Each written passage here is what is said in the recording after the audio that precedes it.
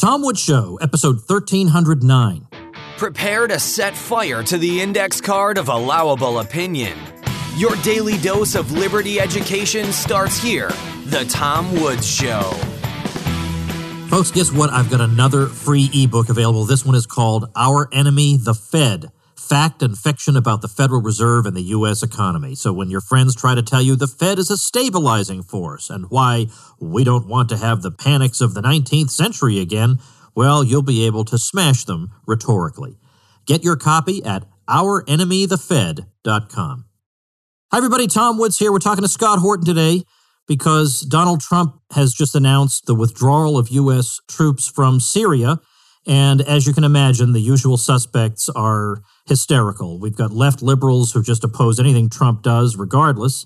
If he added troops, they'd be upset, although most of those people are for the empire, so that's probably not even true.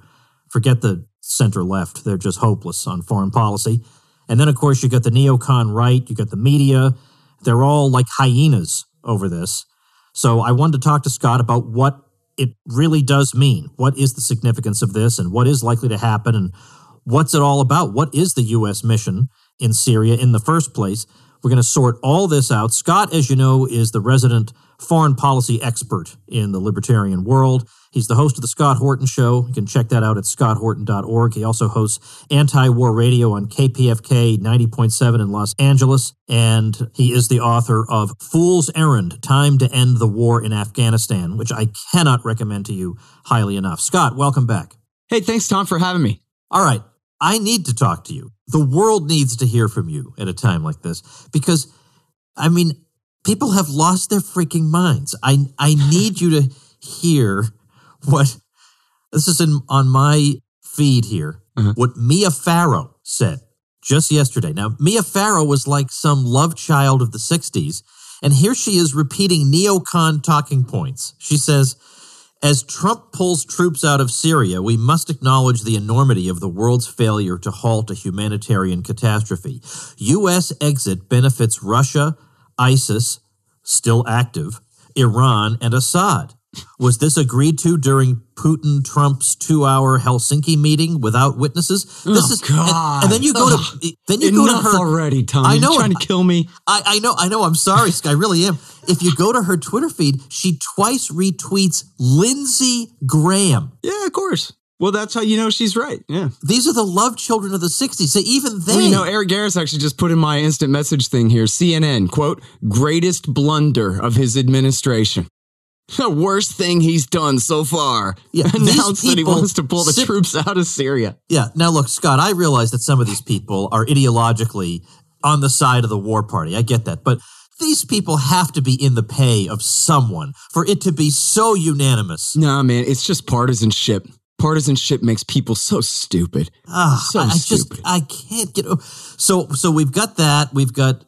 I mean, of course, on the right wing, naturally, I expect... Oh, in fact, well, you know what? I'm going to the read entire SC center is freaking out. I mean, there are articles all over the place, and AP and Reuters and whatever, where every expert, quote unquote, there are just beside themselves, and they're all, bleeding out the same incomprehensible nonsense that you were just quoting from.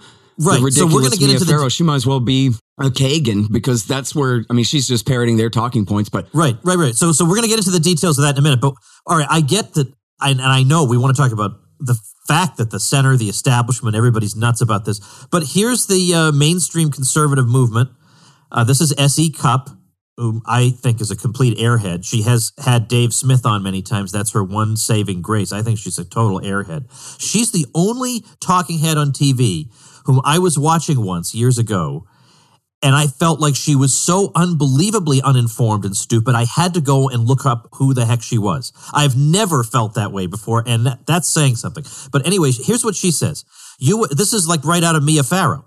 U.S. withdrawing troops from Syria would not only embolden ISIS, but signal a victory for Assad, Russia, and Iran. Make no mistake, this would be catastrophic. Now, there's no sense that, okay, I'm supposed to be anti-establishment, supposedly, and I'm on the right, so I'm suspicious of these foreign policy consensuses that exist, and I'm suspicious of the mainstream narrative. Nope, I'm going to parrot it. That is the conservative movement these days. That's what it amounts to, is that right there. So what I need to do, Scott, right now is have you walk us through the reality of the situation.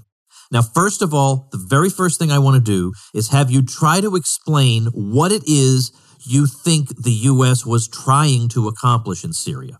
Okay. Well, first of all, Essie Cupp is really bad. She's not just a parroting puppet on this. She's been really terrible on Syria. And in fact, someone showed me a video where she was the host of a bunch of the very worst hawks up on a stage doing a big conference about how we need to intervene there with strikes against the Syrian state, I think just earlier this year.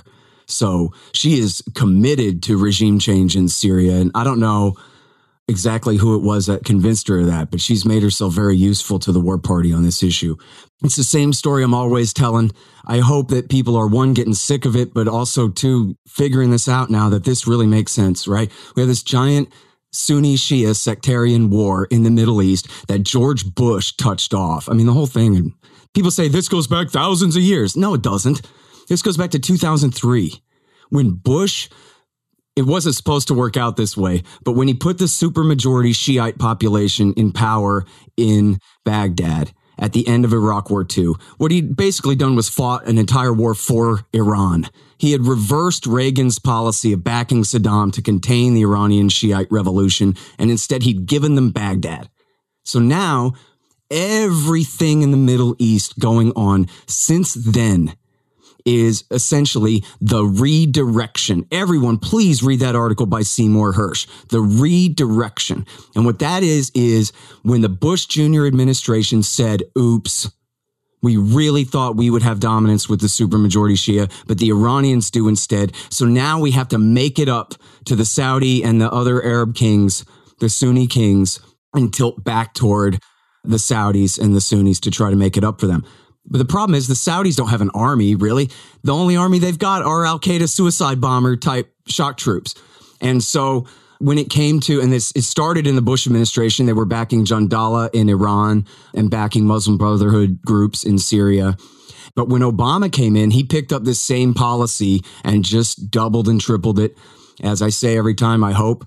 Obama said to Jeffrey Goldberg in 2012, about a year into the beginning of American and Allied support for the revolution, so-called uprising in Syria, was, that's right, Jeffrey Goldberg. This would be a great way to take Iran down a peg if we could get rid of Assad in Damascus. So in other words, we can't undo Iraq War II, start that all over again and kick all the Shiites out of the capital city and give it back to the Sunnis or anything like that. It was a mixed city before, but we can't undo that and recreate the Ba'ath Party dictatorship.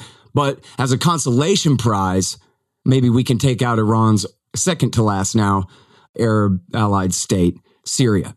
And so beginning in 2011, and we cover this on my show all along, and there are great journalists who covered this from the very beginning of the Arab Spring. Beginning in 2011, America started intervening with our NATO allies, especially with the French, and then also with the Turks, the Saudis, the Qataris, and the Israelis to arm and finance the rise of essentially the Syrian clone of the Sunni-based insurgency that had been the enemy in Iraq War II when America was on the Shiite side, which had been led by, or not led by, but was associated with al-Qaeda in Iraq, led by Zarqawi, the head chopper, suicide bomber crazies. Right? And these were the guys who basically Obama, the local Iraqi Sunnis, really quickly, the local Iraqi Sunnis had basically really suppressed them. They were more trouble than they were worth.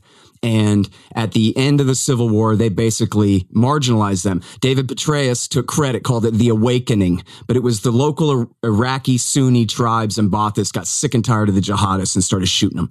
So they were virtually eliminated, which is like a miracle, the greatest stroke of luck ever. Bush gives Western Iraq to bin Laden, but then the local Iraqis take it back from the crazies again.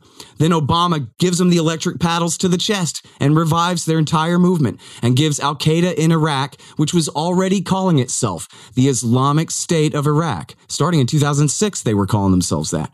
He gave them a new lease on life and gave them a new battle space to fight in Syria. And then for 5 years, America and our allies, CIA and their allies, supported the jihad. Now, they always said we're backing the moderate rebels, but there really were no moderates. And even Obama himself admitted there really was no moderate army to back. The so-called moderates were basically the jihadists who were willing to work with the white Americans who were coming and giving them guns and money. The moderates were essentially the gun runners for the crazies who dominated the fight. And then in 2013, Al-Qaeda split. Al-Qaeda in Iraq, the more Syrian-dominated branch, stayed loyal to Al-Qaeda, where the Iraqi-dominated branch of Al-Qaeda in Iraq decided to go ahead and create their caliphate now. So in 2013, they consolidated the east of the country, and then a year later, in the summer of 2014, they marched right into western Iraq and seized the whole thing and created the Islamic State. Then, when talk about blowback, this is backdraft, just extreme blowing up right in your face policy that, you know, the Islamic State, they were supposed to seize East Syria. They weren't supposed to seize Western Iraq. So then America launched Iraq War III, again on the side of the Shiites that they hate and wish they hadn't fought for in Iraq War II, to kick the Islamic State back out of Iraq. And that's the war that Obama started in 2014 and Donald Trump finished in 2017. We could have gone ahead and pulled the troops out of there at that point. But, you know, certainly this year has left the Islamic State fighters in very small numbers, way out in the desert. Their state is completely smashed. They're nothing but an insurgency now, and a fairly low-level one at that. So if there is a time for America to get out, it's the perfect sort of lull in the conflict. Now, ask me about the Kurds and all that if you want. Okay, I can do that, but I really want to focus on Mia Farrow, and I can't imagine myself ever thinking I would want to say those words up till today. But I want to know, given that Mia Farrow and S.E. Cupp are reading from the same playbook, this is a weird situation. This is bizarre, and the mainstream news doesn't find this interesting at all, whereas I find it fascinating that well, you know they're what? all acting I don't this way. think it's that bizarre. I mean, the center-left and the center-right, i.e. the neoliberals and the neoconservatives. But Mia Farrow is not center-left. Like, these people aren't center. They tend to be very left, but I think it's just they're so anti-Trump, they're willing to be center-left for a while. They're willing to work with the center-right. I mean, I don't know enough about her retweet personally. Lindsey Graham. She would never retweet Ron Paul. She's willing to retweet Lindsey Graham? Right. At the same time, though, you know, it seems to me like the real leftists hate the liberals and hate the Democrats and hate imperialism and war and all this stuff. I agree. So, like, for example, I agree. But I thought Mia Farrow would be an example of one of them. And I have a funny feeling that at least in the entertainment world, where you would think there are some genuine leftists there, they're probably all on the same page on this. Well, you know what? I mean, part of it is the Obama effect, right? That they made their peace with the empire as long as he was in charge of it. And now Trump is such a hate figure to them, and the entire narrative about what's wrong with Trump, that the worst thing about him is that he's an agent of a foreign power. He's not an American patriot. He doesn't care about any of us, not even just some of us. He cares about what Putin wants, and he's trying to weaken and destroy America and empower Iran and empower Russia and empower our enemies. And it's basically like an Obama birther level, completely retarded conspiracy theory. Yeah. It's exactly the reverse. This is exactly how the worst conservatives sounded. And so, but they're relying then on the Pentagon and the CIA to protect us from the elected president. They're rallying around the empire and the permanent national security state, because without them, Trump could do whatever he wants. So once they're stuck in that mindset, this is where it leads them, essentially. Yeah.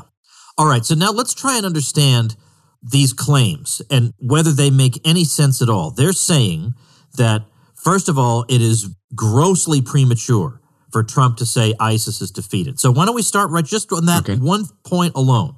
He's saying ISIS is defeated. That justifies our departure. Now, no, he's correct, and they're not. I mean, essentially, you could never completely eliminate them because it's just an insurgency. As soon as he grabs a rifle and says he's ISIS, right? There's no real way to stop that. And if anybody could, I mean, in fact, the current policy has been essentially, and I don't know exactly what all is behind this. People can take a cynical view or a much more benign view of this. You know, I'm not really taking a position on exactly why it's like this. But essentially, America has been standing between the Syrian Arab army, the Assad army, and ISIS. and saying to Assad's army that they may not go east to the Euphrates River, that this is where America and the Kurds are dominant now, and leave ISIS to us. And so they've been kicked out of the capital city, but they still have some fighters kind of out there in the desert. I think there was a pretty good battle for Deir ez-Zor or near Deir ez-Zor last week or the week before that. So there still is some fighting going on, but the Syrian state is the state of Syria, not the USA. And if, in effect, at least America has been protecting the Islamic State, the fastest thing that we could do to hurt them would be to get out of the way and to let the Syrian Arab army recreate their monopoly on force inside that country. I have to stop my whole line of discussion here because I was keeping my Twitter feed open so that I could refer to it in this conversation. And somebody has responded, Scott, I don't know what to do here. He's responded, a haphazard withdrawal puts troops in danger. It also leads to enemy combatants seizing materiel. We've seen this before. What do you say to that? Well, bring your material with you.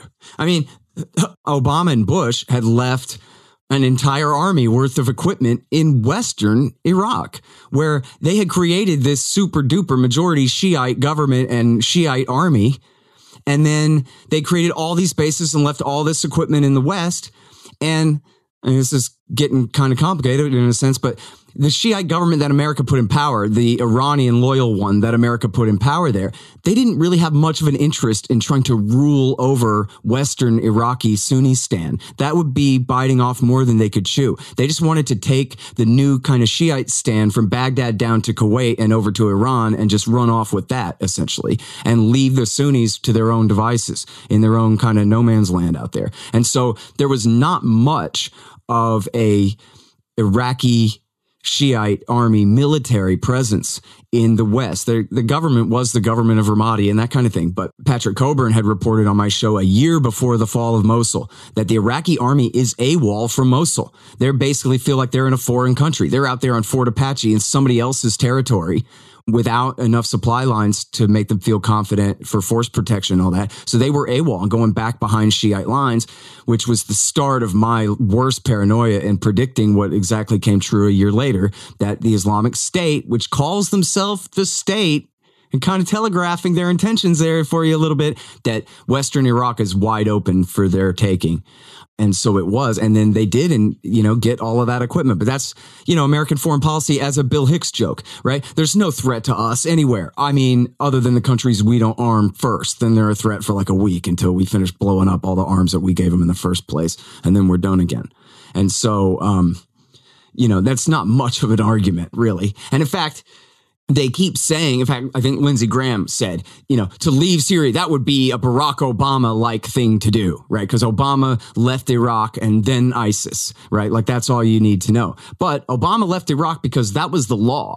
That was the deal that George Bush had signed after putting the American empire's enemies in power there. They said, now get out. Thanks for your help. Now beat it. And time was up on Bush's presidency, so he left. And Obama tried to renegotiate the deal to stay, but then Chelsea Manning heroically liberated the WikiLeaks, the State Department cables, and the Iraq war logs that showed more American atrocities, where American soldiers had massacred this one family, including executing a baby at point-blank range, and then called in an airstrike on the house to try to cover it up. But the airstrike hit the wrong side of the house, and so the bodies survived, and then they had to do this whole operation to make it seem like it never happened. And all that was in the news in Iraq. All that was a huge deal in the news in Iraq at the end of 2011. And so that really, made it impossible for Obama to renegotiate the deal with the new sovereign government of Iraqi Shiistan anyway to stay. And the other part of that is, and Trump used to get this right in the campaign. Trump used to say, remember this? Obama created the Islamic State. And everybody started screaming and crying, "Wah, how can you say that?" And then he nailed it. He goes, well, he backed the jihadists in Libya. Then he backed the jihadists in Syria. And he pulled all the troops out of Iraq. So when they invaded Iraq, there was no one there to stop them. So when you put it all together like that, that much is true, right? But then later he ended up dropping the most important part of that, which is Obama spent billions of dollars and worked with all of our allies spending billions of dollars to support an al-Qaeda terrorist suicide bombing campaign against the government of Syria. And that is what led to the rebirth of al-Qaeda in Iraq and then the split and the rise of the Islamic State, as we discussed before. That is the cause of the Islamic State, not just, leaving anywhere ever, which unfortunately has become absolutely the talking point on this and on Afghanistan and everything else. Wherever we are, we have to stay, supposedly. All right, folks, let's take a quick break. Now, if you, dear listener, and I have any hope of ever having as much knowledge in our brains as Scott Horton has, well, we've got to change our strategy. It's not enough to have a stack of books by your bedside if you never get to them. So the key is the Blinkist app. Blinkist is the only app that takes thousands of the best-selling nonfiction books and distills them down to their most important elements so you can read or listen to them in under 15 minutes, all on your phone. So with Blinkist, you'll expand your knowledge and learn more in just 15 minutes than you can in almost any other way.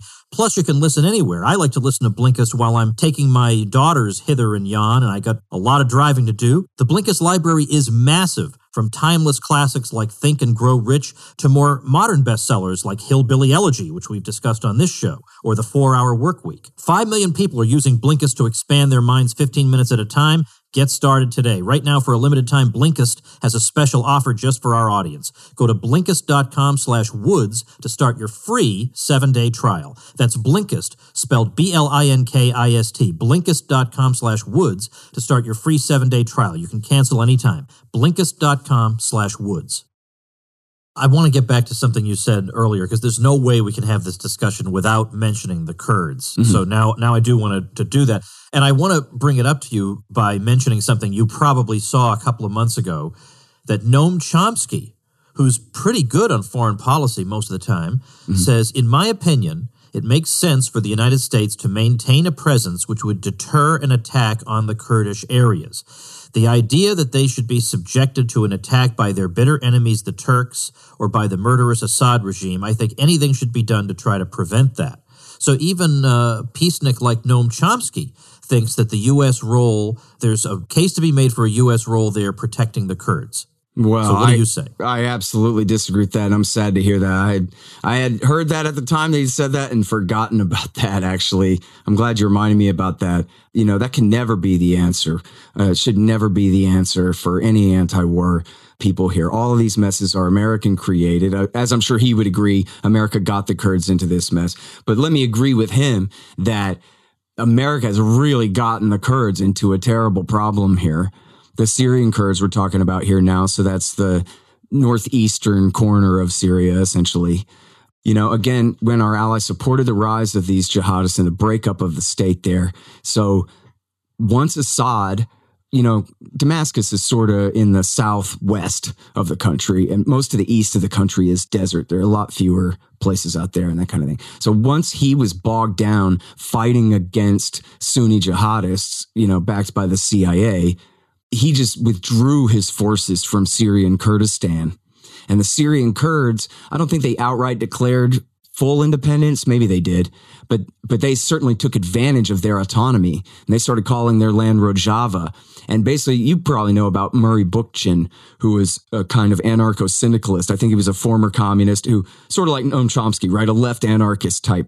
And the Turkish PKK, communist, the Turkish Kurdish group, the PKK, which was a communist group, their leader Öcalan from prison read a bunch of Bookchin and said, hey, everybody, we're abandoning Marx and now we're Bookchinists. And they were like, okay. And so that makes them much less totalitarian in a sense, or at least they're trying to be, pretty good for the region, especially in terms of promoting liberty and women's rights and all these kinds of things. So they declared their little autonomous zone there for a while. But then, of course, they were in the way of the Islamic State. When the Islamic State was seizing eastern Syria, they started attacking the Kurds in northeastern Syria. And there's a terrible siege of a town called Kobani, where thousands of people were killed.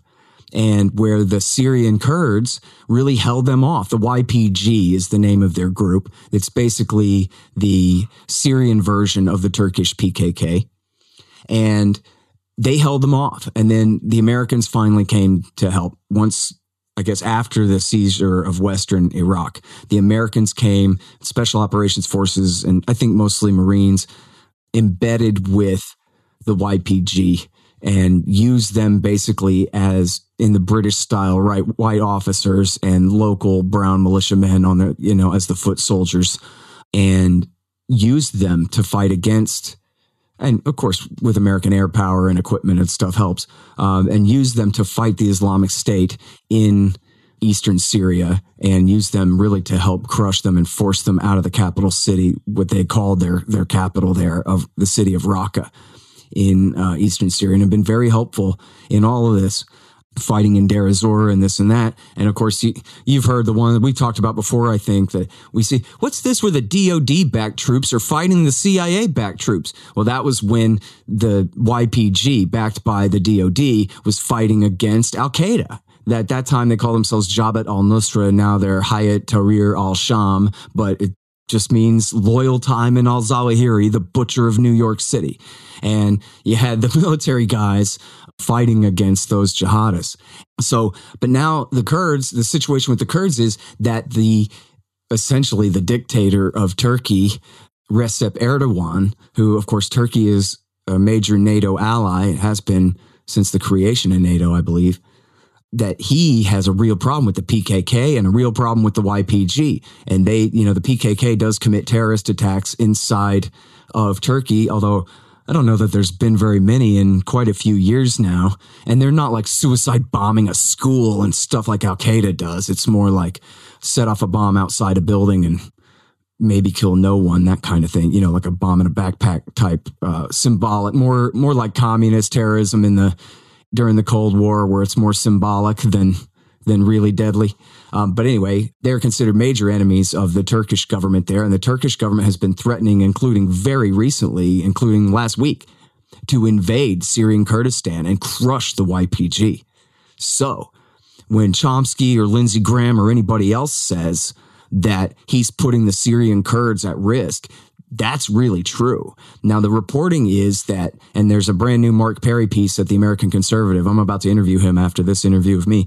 In fact, all about this, where he says that this all really came about from a telephone conversation between Trump and Erdogan, where I think, and this is kind of vague, and I need to really nail this down, but I'm getting the drift, I guess I can say, Tom, that I think what happened was that Erdogan promise that, okay, if you guys leave, we won't just go in there and slaughter everybody. That would be too bad PR for a betrayal. I mean, America is bound to betrayal these Kurds sooner or later in favor of our NATO ally. The only question is how badly, But so if Trump got real assurances from Erdogan that he's not going to go in there and slaughter them all, then that would be the first most important part of that. And then the second, for the long-term effect, part of that would be for America to help to negotiate. This goes to what Chomsky's saying. Do everything you can. How about do everything you can except staying militarily? How about that?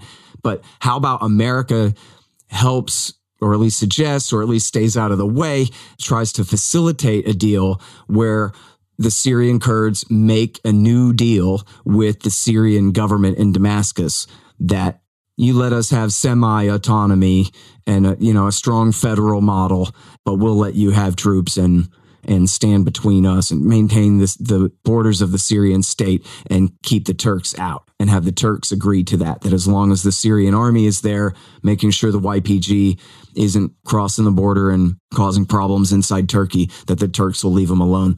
But otherwise, I mean, this could be really bad. And America does this Bay of Pigs kind of thing a lot where, oh, we support you, we love you, rise up, and then let people get slaughtered. And I'm not saying follow through. I'm saying don't make those promises. But this is the trouble that America has gotten these Kurds in. Again, this whole war is America's fault. This whole, you want to say that pulling out of Syria, they want to say pulling out of Syria is what Obama would do. How about backing the terrorists for 5 years in the first place is what Obama would do? Deliberately creating an Islamic State in eastern Syria that I think accidentally, unintentionally by the Americans, ended up blowing back into Western Iraq and seizing a land and a population the size of Great Britain and holding on to it for 3 years. That's what Obama would do. Oh, and then launch a war against them, Iraq War III, to destroy the mess that he made. That's what Obama would do. They want to act like Obama's some peacenik, some wimp who, he's responsible for the fall of Saigon or whatever. I don't remember history that way at all, in fact. That's all interesting to hear because I was a little thrown by that Chomsky thing. In fact, not that I've followed Chomsky super closely, but I really cannot remember a time where he has said, I think there should be a U.S. presence in such and such place. Yeah, I can't think of any other analog to that either. In fact, I had a cool Chomsky story from this week, which was I was looking for a footnote about how George Bush Sr. refused to negotiate with Saddam after Saddam invaded Kuwait, but before America attacked Iraq in 1990. And I couldn't find the footnote, so I emailed him, and he turned me on to all kinds of great stuff to read. So I thought that was my cool little Chomsky story from this week, but you've really kind of deflated it with your U.S. Marine Corps should not be abolished, statement of his there. Yeah, I'm sorry about that. I mean, but I'm a Ron Paul. Ron Paul told the Washington Post in 2008 when he was running for president, he goes, "Oh, come on. We defend this country with a couple of good submarines. We don't need any of this." And people are supposed to get all emotional, especially big, tough, right-wing conservatives, get all emotional, start weeping if you tell them that, like, hey, tough guy, we don't need a Pentagon at all. We don't need a military at all. And the only reason we would need one is because Israel is worried about Iran's presence in Syria. But Iran is only there to help defend Assad from the CIA's Al-Qaeda terrorists. So, no, we really don't need them at all. Did you ever manage to get, or did you ever try to get Chomsky on your show? I did interview him one time. I can't remember what all about, actually. I know we talked about Palestine a little bit. Did it go well? Were you happy with it? Yeah. It's in the archives there. Do you think we can you dig up a link and I'll put it on the show notes page? Yeah, sure. Because I think there'd be a novelty to hearing Scott Horton talk to Noam Chomsky. And, listen, there was this thing at Counterpunch right around the time Bush Sr. died, and it was way over the top. It was like me praising Ron Paul, where you're like, all right, enough already. You know what I mean? Where this guy was just way over the top in his praise of Noam Chomsky. But he was saying, haha, George Bush is dead and Chomsky still lives. Here he is, 90-something years old. But he went on to really talk about the importance of Noam Chomsky. And I really realized in reading that what an important influence he's been on me, especially in that kind of Bill Hixian way, which I'm already like this anyway, I guess. But Chomsky, I think, is great reinforcement for the whole perception or the whole kind of attitude that, no, I don't respect the Pentagon. No, I don't respect the claims. Let me tell you for the following 150 reasons why that's just not true, okay? And just taking an axe to him relentlessly. No due respect, because none is due. America is the greatest purveyor of violence on the face of the earth. The American government is the greatest purveyor of violence on the face of the earth.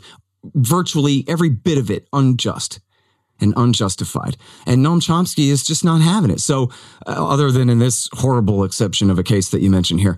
And he wins all his fights because he knows more about it all than everyone. He footnotes everything to death.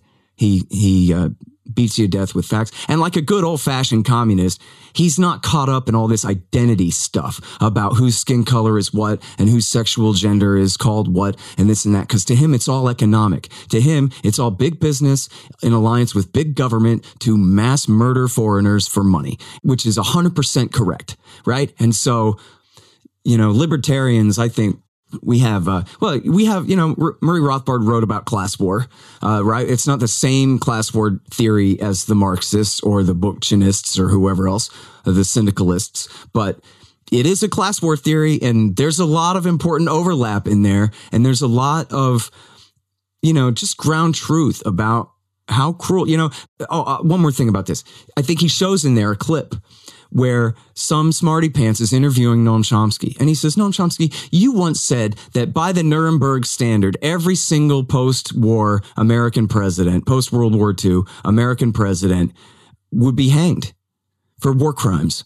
And so, I mean, come on, how can you justify that? And he's like, well, okay, Truman. And he goes through Truman, Ike, Kennedy, Johnson, Nixon, Ford, Carter, Reagan, Bush, and then the clip especially that he had it queued up, was like, how could you say that about George W. Bush? And Chomsky's like, oh my God, I don't know where to begin. And he goes through, and this is really true. This is really true, that by the Nuremberg standard, all American presidents going back at least that far are guilty of crimes against humanity. And don't you like the unapologetic kind of, hey, I'm from here too, but that's just the truth kind of attitude that he brings? And I realized in reading that article praising him that I really owe him a debt of gratitude on that too. I think my writing style owes a lot to that too, of trying to just bury him with facts.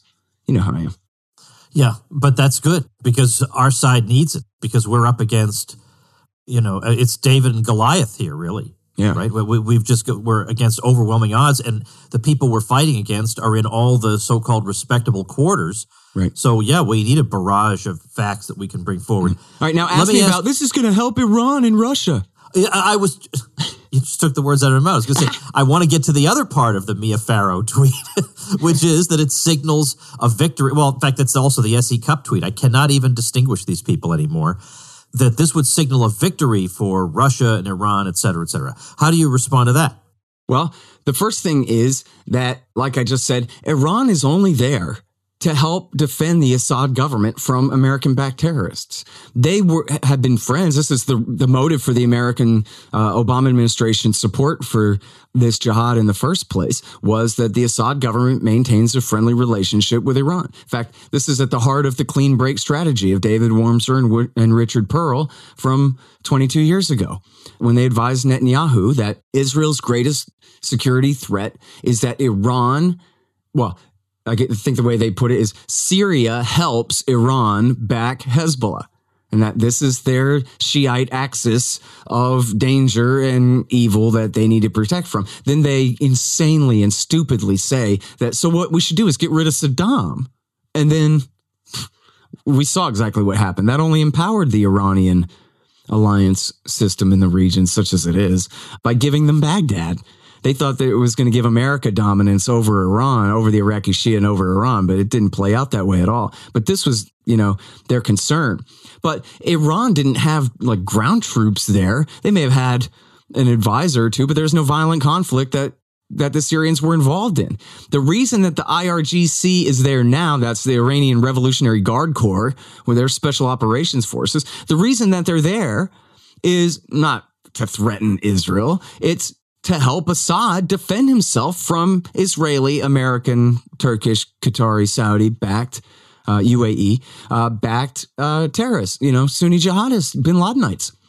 And so I don't know why Assad would want Iran to stay after the conflict is over, which is not all the way over. Al-Qaeda groups still control the part of the Idlib province. They have kind of a ceasefire going on now, but they, refuse to negotiate. It's Russia and Turkey and Assad all agreed to this over their dead body. They don't really have a say in this, but they're not willing to negotiate themselves. They haven't laid down their arms yet. So the Al-Qaeda guys are still there. As I was saying, there's still, very small numbers of ISIS fighters out in the east of the country, out in the desert there. So Iran might stay to help clean that up. But if they leave somewhat of a presence after that, I don't know what difference it makes. The Israelis claim that the Iranians are there because they want to move all of their best missiles into Syria and target Israel from there. I have no reason to believe that that's true whatsoever. And as the Israelis have shown this whole war long, they're willing to bomb whatever they want in there. Anytime they say that, oh, look, Iran is giving missiles to Hezbollah, they bomb the convoy. They've attacked inside Syria. The Israelis have attacked inside Syria maybe hundreds of times, certainly scores and scores of times through this whole war. And the Syrian military and the Iranians haven't done a thing about it. Because what are they going to do about it? Seriously, the Israelis have them far overmatched in conventional military power. They have their hands full of everything else. And now, as far as the Russians, first of all, let me just say, they have killed tens of thousands of innocent civilians in their air campaign against American-backed terrorist forces and also against the Islamic State as well. And so, those are war crimes. I mean, it's basically impossible to wage an air war in a populated area without massacring women and children. And we're not talking about just they lay down and die like an old Western where the guy just grabs his heart and there's no blood. And we're talking about tearing them apart with high velocity explosives and shrapnel and stuff, like when the Americans do it. It's really, really violent what's happening to these people. And yet it has to be said that the only reason that the Russians are there, I mean, they've had their little naval base, but they've had no other major presence in Syria or major influence in Syria since the Soviet Union dissolved. They're here basically because Obama rolled out the red carpet for them.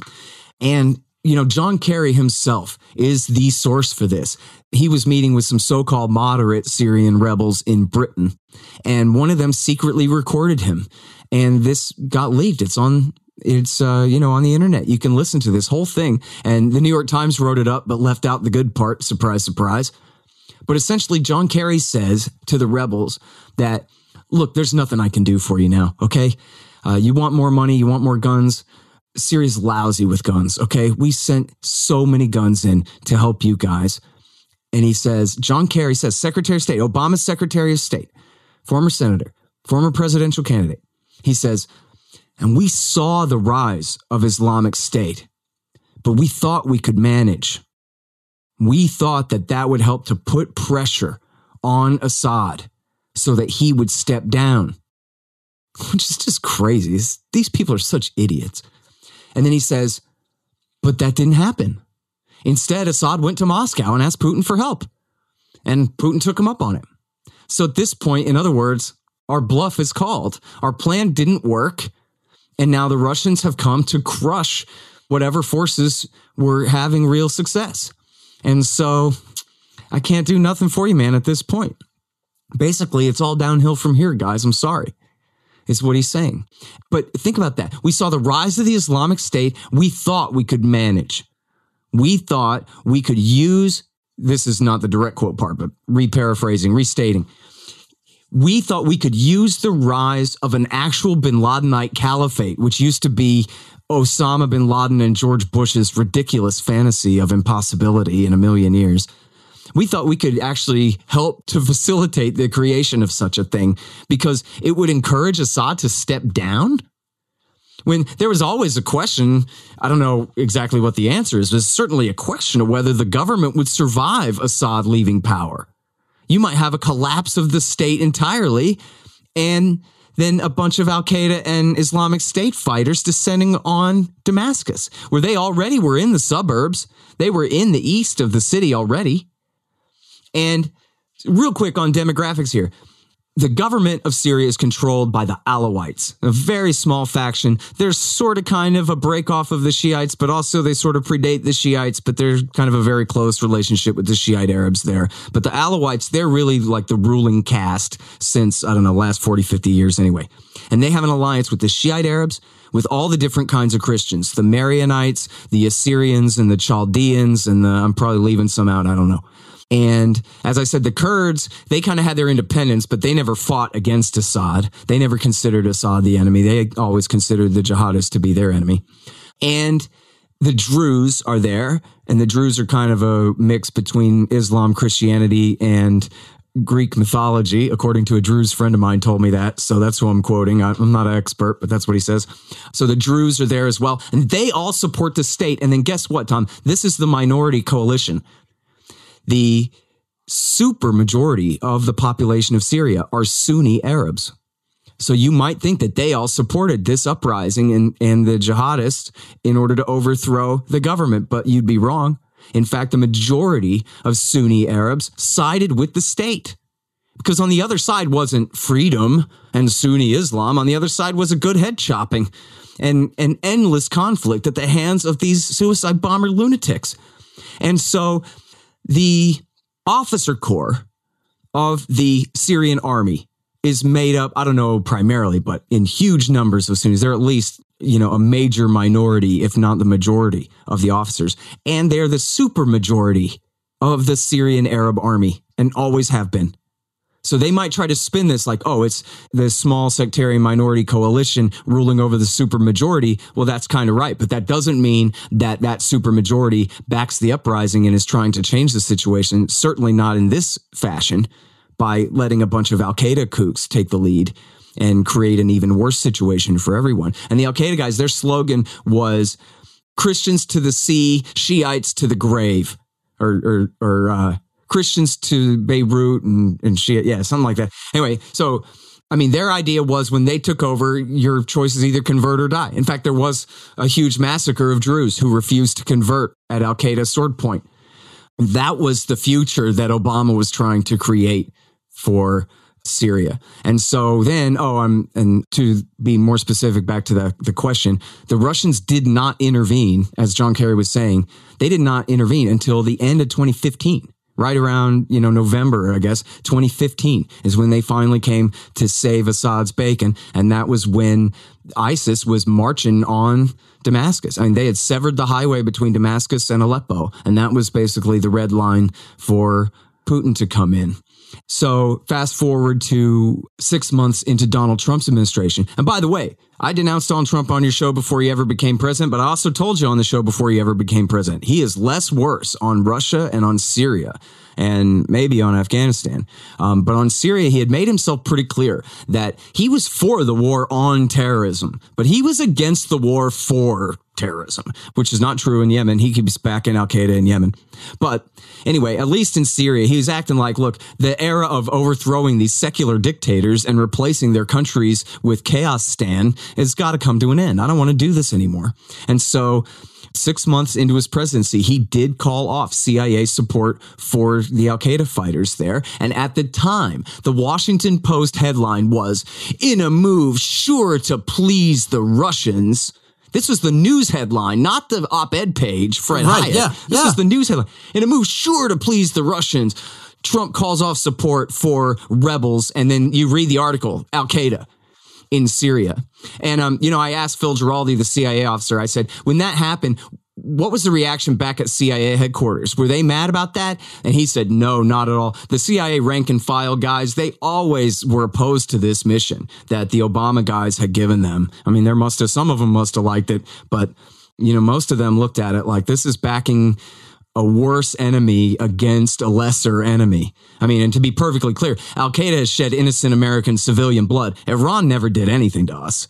Iran is the enemy of the American empire in their part of the world. But that's not the same thing as a threat to the American people in any way. But of course, it's the job of the establishment to conflate the two. Let me read to you a tweet of my own, if I may, because today we're reading a lot of people saying, in addition to what we saw Mia Farrow and S.E. Cupp saying, and I've chosen those two people at random, those poor folks, but we're also seeing people say, isn't this typical of Trump? He doesn't even consult his top brass before he goes off making a decision like this. So somebody says he is making military decisions without consulting his military. And I responded this way, Scott. I said, he is making a political decision that being involved in Syria is pointless, counterproductive, and idiotic, and something only the D.C. establishment cares about in the first place. That is a judgment civilian leadership can make. Deranged to think you have to consult the military for something like that. Absolutely. Do I have an right. endorsement of that? Yeah. Absolutely. I mean, and Trump has taken, as I said, he's been for the war on terrorism. Wherever we're bombing, wherever the U.S. is bombing ISIS or Al-Qaeda fighters, he's escalated all of that. He's told the generals to devolve command authority all the way down the chain as low as they can go so that, the local sergeant on scene can call in whatever airstrike without having to consult the lawyers and this kind of deal. And he's also told them, gloves off on the rules, whatever extra layers of red tape are in there that maybe the Obama people had put on or anything like that, as far as who's allowed to call in an airstrike on which kind of targets when. Say like in Afghanistan, can you call them in preemptively before you attack a village or before Afghan forces attack a village, or can you call an airstrike only in defense of American troops on the ground? These kinds of things. Trump said from the very beginning to the generals, you guys figure it out and everything, but devolve those rules as far as you can, legally speaking, hands off. And that's absolutely a political decision too, that no one's going to ever accuse him, no matter how many wars our military loses, no one's ever going to accuse him of micromanaging tactical decisions on the ground in that Lyndon Johnson fashion. And so if it's anybody's fault, it's theirs whenever anything goes wrong. He's really, completely taken the gloves off on that tactical stuff.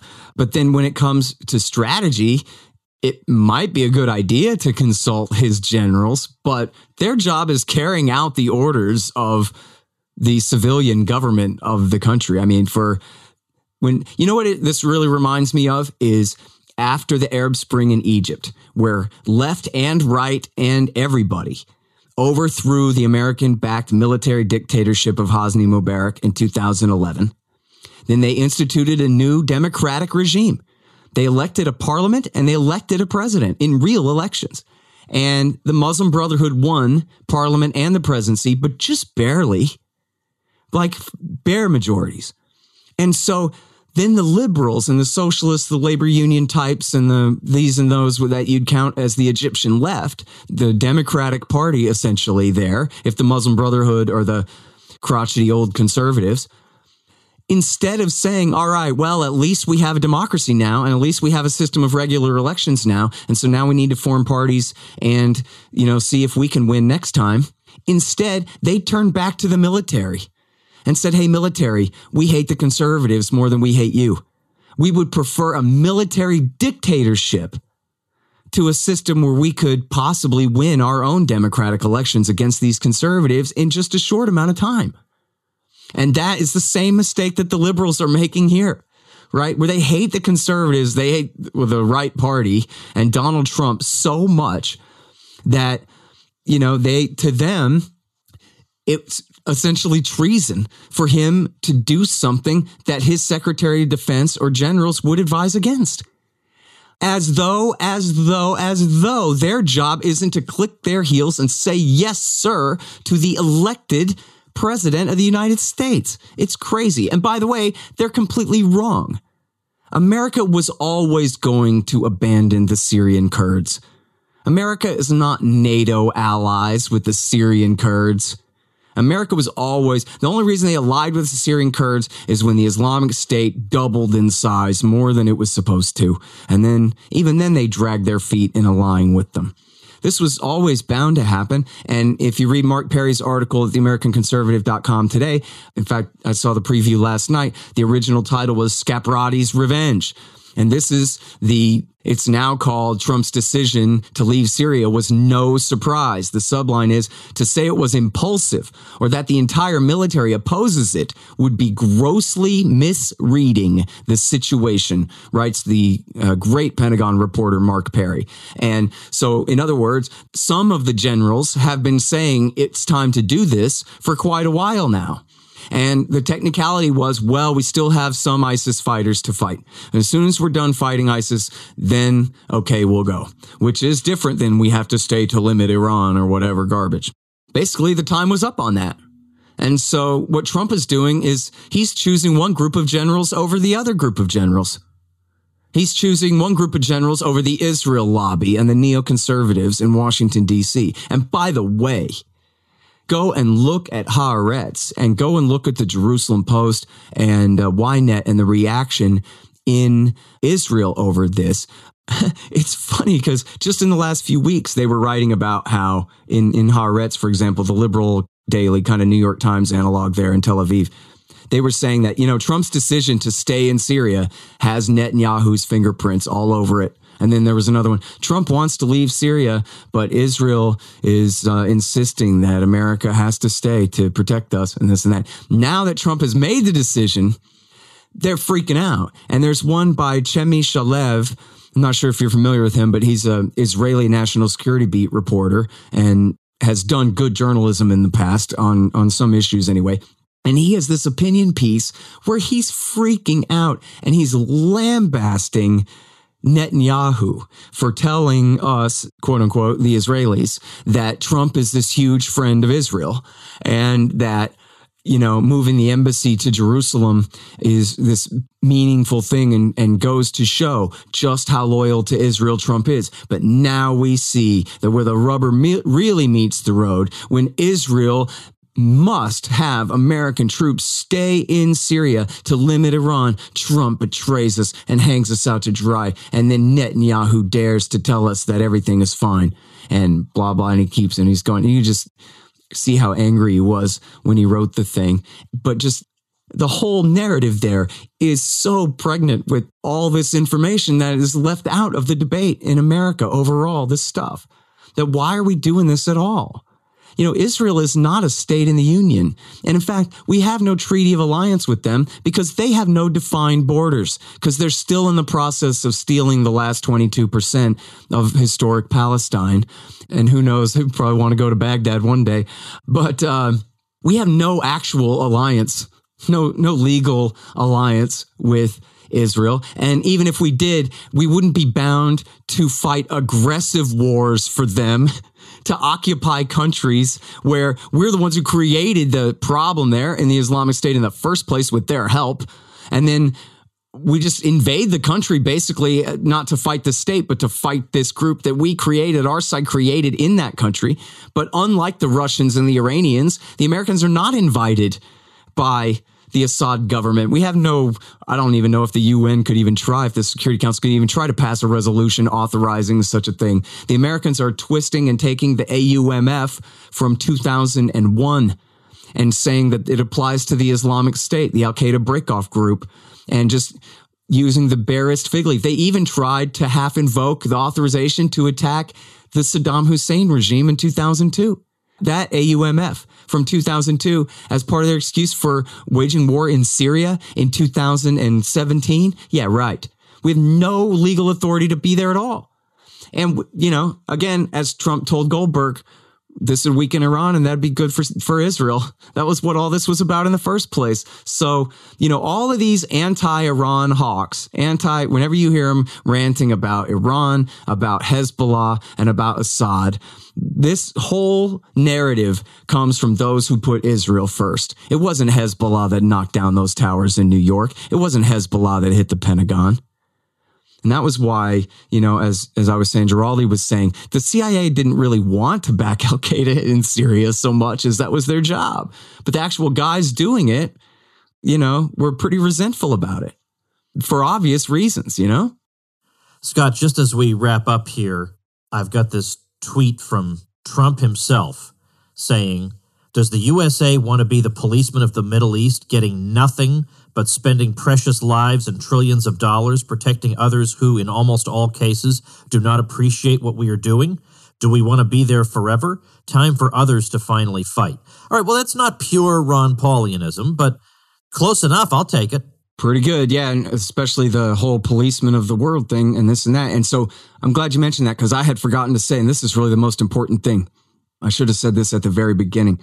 Is that libertarians and anti-war right-wingers, especially any combat veterans or whatever, any era military veterans in your audience, especially, but right-wingers and libertarians and leftists too, and liberals too, but especially the right, needs to come out in support of this in every way we can. Send the man tweets telling him how fantastic and classy and wealthy and successful it is that he's leaving Syria. And I was even thinking, I'm not the guy to organize this, and I'm not sure if Trump has a re-election committee yet or anything, but there should be a Trevor Lyman, Ron Paul style money bomb here.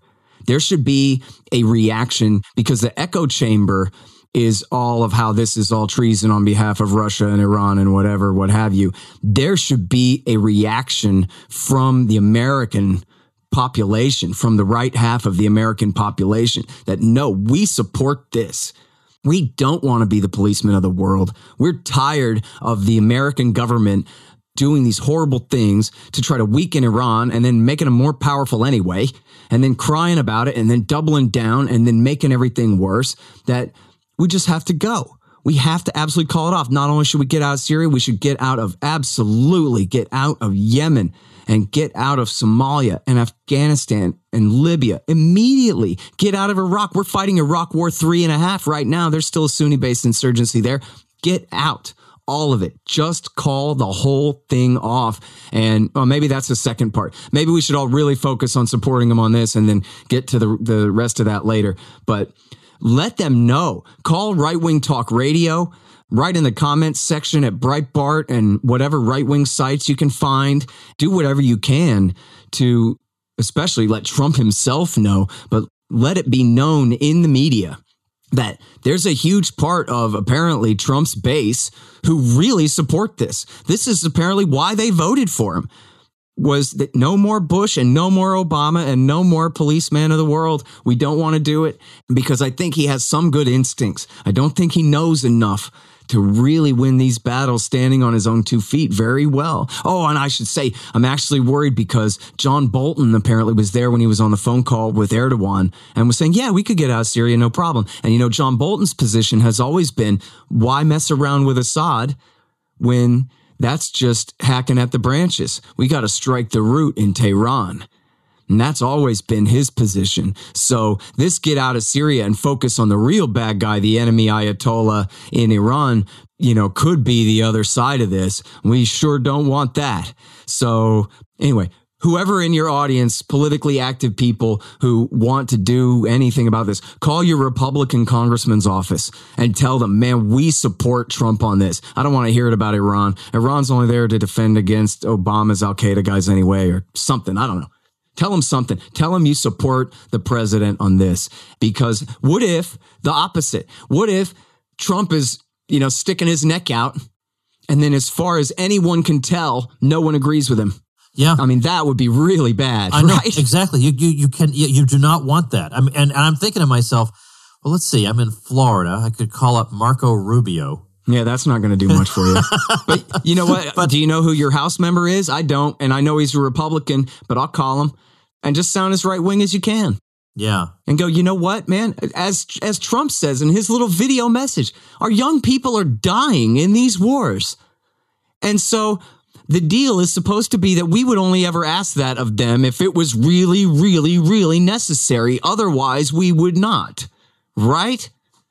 I mean, and this is not necessary, I've got a Democrat so-called representing me in the House, but I don't know enough about his foreign policy views.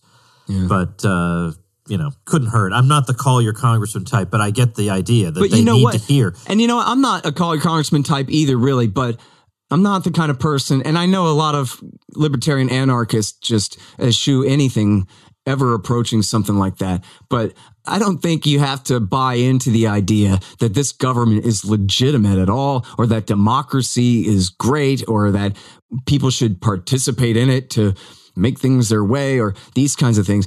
I don't think you have to buy into any of that to say that, listen, this is an emergency, okay? Our government is creating the most horrible circumstances for the people of these countries, and they're ruining the USA. They're driving this country into the ground. That empire essentially is murder-suicide, and that this has to be stopped. So when we have an opportunity, like we did last week, 2 weeks ago, to support this coalition of senators trying to stop the war in Yemen, which is absolutely the worst thing that America is doing in the world right now, an actual genocide, a deliberately inflicted famine on the poorest country in the Middle East. We have no excuse in the world to stay out of that when we can make our voices heard there, when we can let people know in media and in government that we don't care what anybody says. We want to end to this right now, no matter what. Because at the end of the day, as Ron Paul says, at the end of the day, by and large, the people of whatever country, even the Soviet Union, they get the government that they demand. When the people of the USSR refuse to participate in the USSR anymore, it ceased to exist. So I'm sorry, because I'm a Nazi on the word we and they and all those things. The English language is a very communist language. It makes us speak in such collectivist terms all the time. But, at the end of the day, all of us in this society do share some responsibility for what our government does. And especially maybe, I don't know, if only because we do have the ability to have an effect on it, right? So it's not that it's our fault, but it is our responsibility to try to stop it any way that we can peacefully, of course.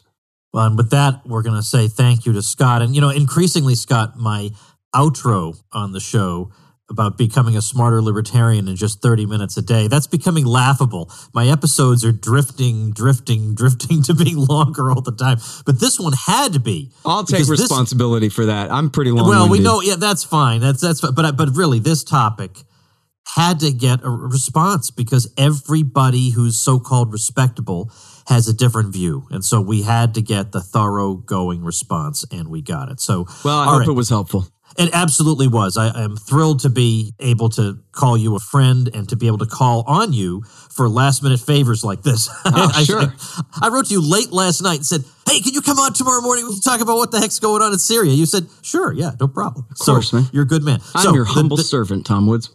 Your two action items, folks, here are get Scott's book, Fool's Errand, about the war in Afghanistan. You can get that at foolserrand.us. And secondly, you got to start listening to the Scott Horton Show, too. And you can find out all about that at scotthorton.org. Yeah, all right. Sign up for the feeds, y'all. Yeah, absolutely. Absolutely. And sign up to support Scott. I mean, look, 'tis the season, right? And I support Scott every month for, the reasons you just heard today. So you should do the same. All right. Thanks again, Scott. Thank you, my friend. All right, everybody. Tomorrow is the last episode of the Tom Woods Show for 2018, and it's a doozy. It's a good one. I've got a roundtable discussion with several really, really great grassroots folks from the old Ron Paul days, people I haven't spoken to in a couple of cases in a very long time.